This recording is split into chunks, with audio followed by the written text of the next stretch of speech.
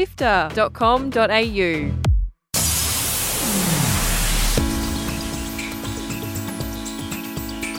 When you turn on your gaming console, do you think about how much power that's using? What about its environmental impact? Maybe that you've only got a few devices in your house, but a lot of the people around the world are just like you. They've got one or two devices, probably plugged in all the time, maybe powered up all the time. And that makes a significant contribution to climate change. My name is Gianni Di Giovanni. Thank you so much for joining me.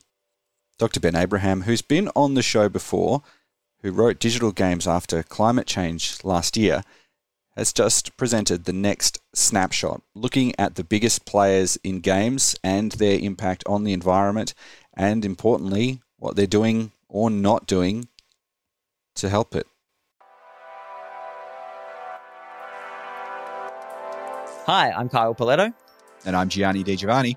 And here are the top stories this week on Walkthrough, Sifter's weekly news podcast for Sunday, 5th of May. Escape from Tarkov developers relent, allowing access to PvE mode for players who bought an all DLC bundle, but not before saying, sorry you're mad. Solo-developed Manor Lords and indie city builder break sales and Steam records. Take-Two shuts down studios behind Kerbal Space Program and Oli Oli World. And we wrap all the cool things announced at ID at Xbox. You can get every episode of Walkthrough for free on Apple Podcasts, Spotify, YouTube, and on our website, sifter.com.au every Sunday.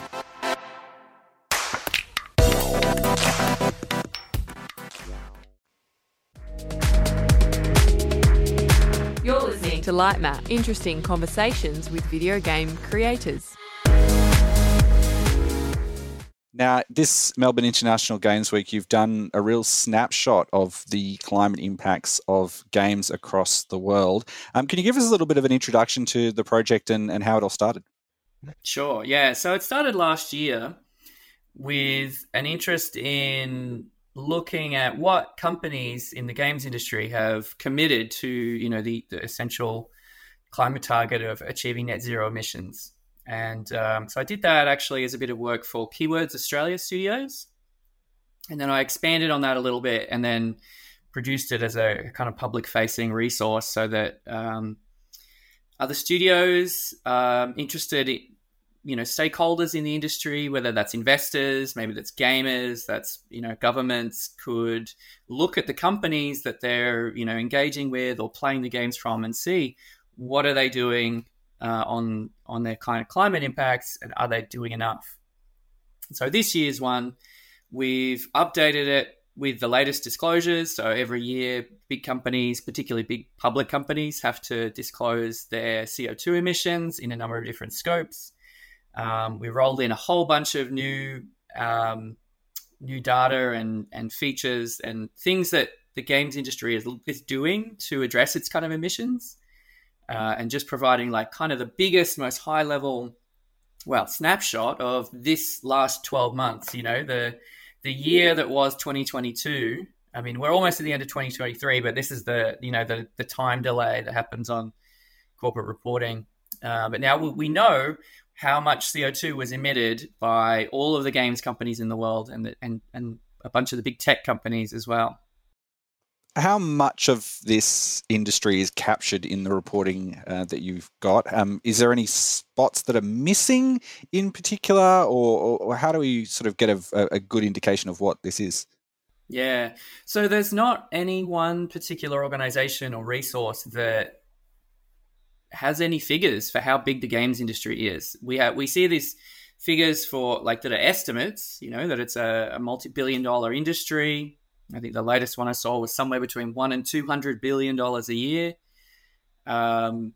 So what the snapshot captures is 36 companies that are the biggest games companies in the world. Some of them are tech companies as well. So there's Microsoft in there, there's Sony, there's Google, there's Tencent. So looking at those companies that are also do other things, but primarily it's games companies like Activision Blizzard, Nintendo, and a whole bunch of others that you may never have heard of, big mobile games companies. So in terms of the coverage of it, it's really hard to say. There's nothing there's nothing in there from the sort of like mid-sized studios, because a lot of those companies are either not publicly traded or they don't have the same sort of emissions reporting requirements. It's just not as expected yet. And there's no indies in this snapshot either. We know there are probably hundreds of thousands of game developers who make indie games all around the world, and we just have only the vaguest idea of what sort of kind of emissions profile making indie games has. Is it because these companies that you've highlighted, the ones that are public and are such a big component of the games industry, is that, you know, they have an outsized impact on climate change because of their scale anyway? Is that kind of the way that you think about it? Yeah, these are the ones that have the big, like, you know, million tons of CO2 per annum emissions. So yeah, they're bigger in terms of the money they make, the products they sell, the number of employees they have, and so that just translates into kind of a bigger climate impact. That's almost certainly going to be the case. And even when we look at like some of the work I've done comparing small indie studios to these big studios on metrics that would allow you to compare, say, you know, like per employee, how much CO2 do you emit? Even then, the bigger companies still have higher figures than, say, like an indie studio or probably a mid-sized studio. All right. So lay it on a stock. Is it good or is it bad? Are we heading in the right direction, or is this a big problem? I mean, I wish I had better news, but there is still a huge amount of emissions. So the big ticket number is that in the snapshot, there's captured 80 million tons of CO2 disclosed, right? So that's like what they've admitted to. That's not even always like a full account of it. Often you can pick and choose like which categories you report on. Sometimes there's areas of the business that's hard to get data on, so you kind of can't calculate some of those things. But basically, it's a ton of CO2. 80 million tons is around about the same amount of CO2 as the entire country of Bangladesh emitted in 2017. So if the games industry were a country, it's up there, right? Like it's not the biggest in the world, but it's got a bigger impact, almost certainly, than Hollywood. It's generating huge amounts of money, but it's also generating huge burdens on the planet. Are there any particular players in the data that you've got who are really moving in the right direction? Have you seen some really good corporate governance and social responsibility governance from their climate policies? Yeah, so it's not all bad news. There are a few companies that have managed to reduce their emissions like year on year. So that's a new thing we've added this year, is the ability to look at the past years. If they've done a previous disclosure, we've included figures for, you know, what percentage are they changing this year. And there's a couple. So notable one is Ubisoft. Ubisoft is out here, actually one of the biggest game companies in the world, and its emissions are down year on year from 2021 to 2022. And that's even though the 2022 was like a kind of bounce back year from the COVID lockdown. So, you know, lots of people started going back to work, started doing more business travel. So they've done a lot of work to improve their emissions, and it's paying off. There are a couple of others that have just managed to basically keep it the same, which I think is still an achievement worth kind of highlighting, because again, as the world opened up again, we started to do more things, started to, go produce emissions, basically, as we're no longer staying at home. So there are some good examples there. And I think overall what the general trend actually suggests is momentum is building. And I've kind of been saying this for a while now. I started doing this sort of work, looking at the games industry and its footprint back in 2015, and the change since about 2019 when games companies really started to think about their emissions and started to disclose them, to this year and 2022 reporting numbers is huge. It's massive. It's more detailed in terms of what the companies are disclosing. It's they have more plans for how they're going to achieve their net zero. They're more robust plans. There are more things being done to, say, reduce the energy footprint of end users, so gamers themselves. Microsoft has done a whole bunch of work there identifying ways to design games in a way that you reduce the emissions of the end user as well. And that's paying off. In March, they announced that they saved the equivalent energy and emissions of a small wind farm, which is huge, just through software changes to the game. It's just by default turning your Xbox off when you press the power button rather than going to sleep. That's one of the things that they changed, I think, was one of the simple changes, right?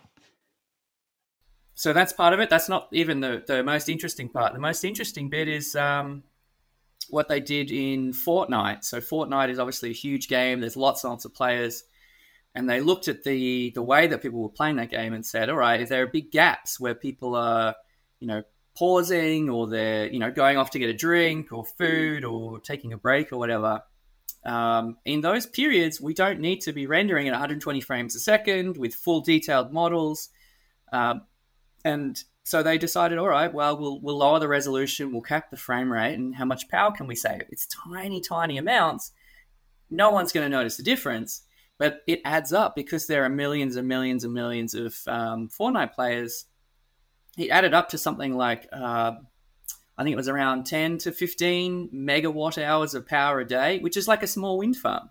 It was really, really impressive. All right, who's doing the worst job? Oh, man, it's actually really hard to say because there are some companies that won't even tell us. They're not even counting what their emissions are, and I think that's a real shame, and quite disappointing. So again, I guess the two of the worst offenders, I suppose. If you saw last year's snapshot, we mentioned them as well, but it was Roblox and Square Enix. Square Enix has improved a tiny bit. They've started to disclose how much electricity they use, but that's a tiny fraction of their total footprint. So that's a little disappointing. And Roblox, really disappointingly, have an environment, society, and governance section of their report, and then they don't mention anything about the environment. They just don't even touch it. They don't say anything. It's like, come on, guys, it's right there. It's right there. It's interesting when you look at something like Square Enix, for example, who have gone very big into the blockchain, which is, of course, a very energy intensive for what benefit players will be asking. Probably not that much at all, whether or not that has an impact on their things. And I'm curious, you talked a little bit about some of the end user changes that these companies have made, but is this really a problem that can be solved at the end user level? Like, are there things that we should be doing differently, or is this much bigger than a few changes you could make on your console at home? Yeah, it's a good question.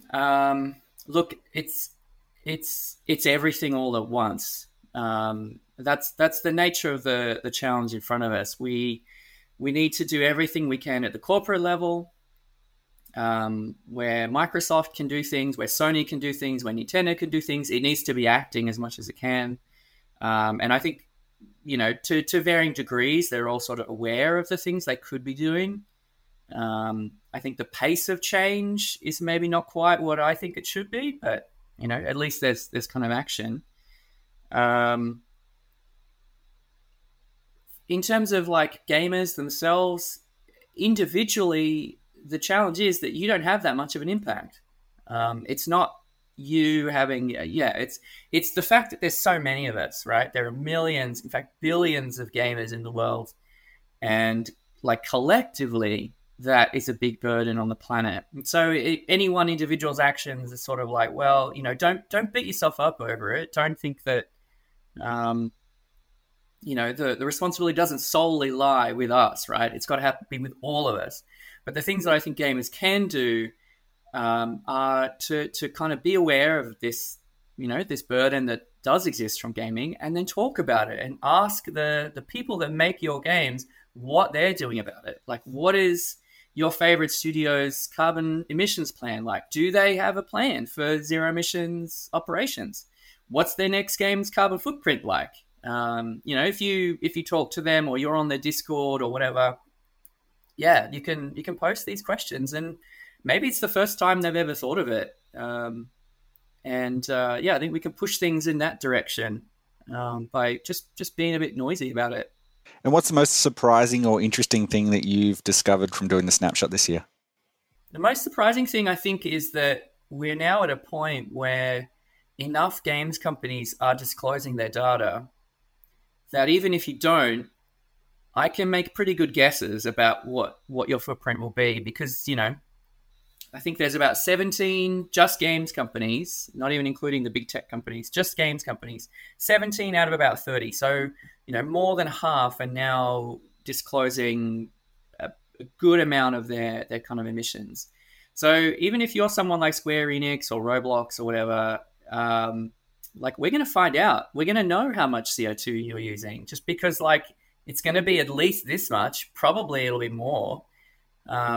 And I think the thing is, for those companies, it's kind of a risk, right? You just don't know. Things are happening. Governments are asking companies to do more. Consumers are asking companies to do more. I think gamers are ready to start, joining the rest of the world in demanding more sustainable products. And if people want to learn more about this, where should they head to? So you can go to the After Climate website and check out the online kind of webpage, and you can read the full report, and there will be a link to a spreadsheet you can go and dig into if you want to see exactly who's doing what. And yeah, it'll be all online on the After Climate website. Australia's best video game podcast. This is Lightmap. Get every episode free on Apple Podcasts, Spotify, and sifter.com.au. That's Dr. Ben Abraham from After Climate, who has just presented a snapshot looking at the biggest industry players in video games, those companies that are making the biggest contributions to the industry as well as climate change, and in finding out exactly what they're doing about it. Sifter is produced by Kyle Paletto, Fiona Bartholomaeus, Daniel Ang, and Adam Christou, as well as Chris Button. Mitch Lowe is our senior producer, and my name is Gianni Di Giovanni, and I'm the executive producer. Thanks to Audio Technica Australia for their support of Sifter. We'll have plenty of cool stuff coming to you throughout Melbourne International Games Week, so stick with Sifter as we bring you the latest. Until next time, have fun.